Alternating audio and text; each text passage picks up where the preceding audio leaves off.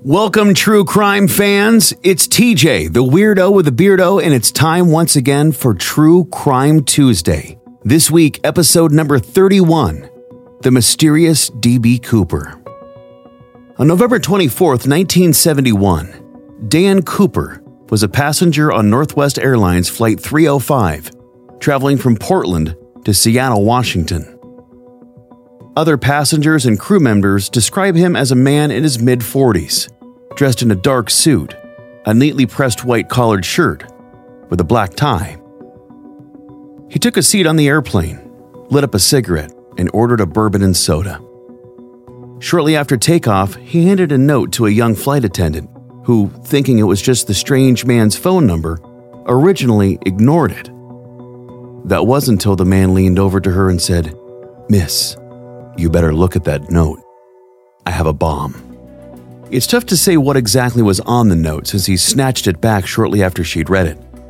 But a portion of the note instructed the young woman to sit next to him, where he opened an attaché case which contained what looked like 8 red cylinders and wires attached to a large battery. Supposedly, the bomb the man claimed to have. Sources say Dan Cooper then demanded $200,000 cash, 4 parachutes, and a fuel truck standing by in Seattle to refuel the plane once it landed. The flight attendant took the demands to the pilot, who in turn passed them along to the president of the airline, who agreed to cooperate fully. For the next 2 hours, the plane circled the Puget Sound, while Seattle police and the FBI scrambled to meet all of Cooper's demands, unbeknownst to the rest of the passengers, who were blissfully unaware that the plane was being hijacked. When the plane landed, all of the plane's passengers and 2 of the crew members were able to leave the plane. From there, Cooper, who was said to be calm, collected, well-spoken, and polite, outlined his plan to the crew members, setting out on a southeasterly course toward Mexico with a fuel stop in Nevada. The plane took off a few hours later, around 7:40 p.m. During this flight, Cooper instructed the young flight attendant to take the rest of the crew into the cockpit and lock the door.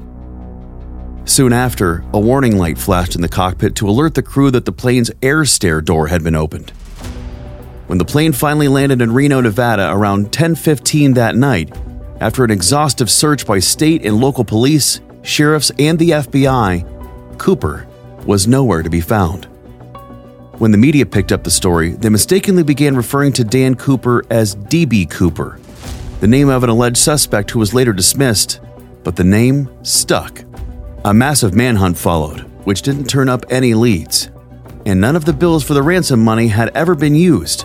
No remains were ever found, and no one ever heard from the man mistakenly known as D.B. Cooper ever again.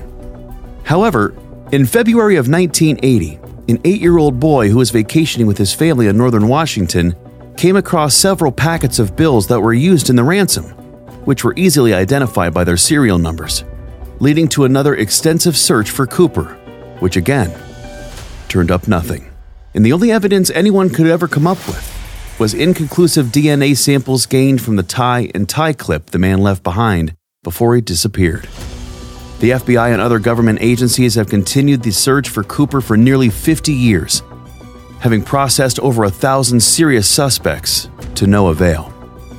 But the mysterious events did have a series of major impacts on airline travel, including the FAA's mandatory search of all passengers and their bags beginning in 1973.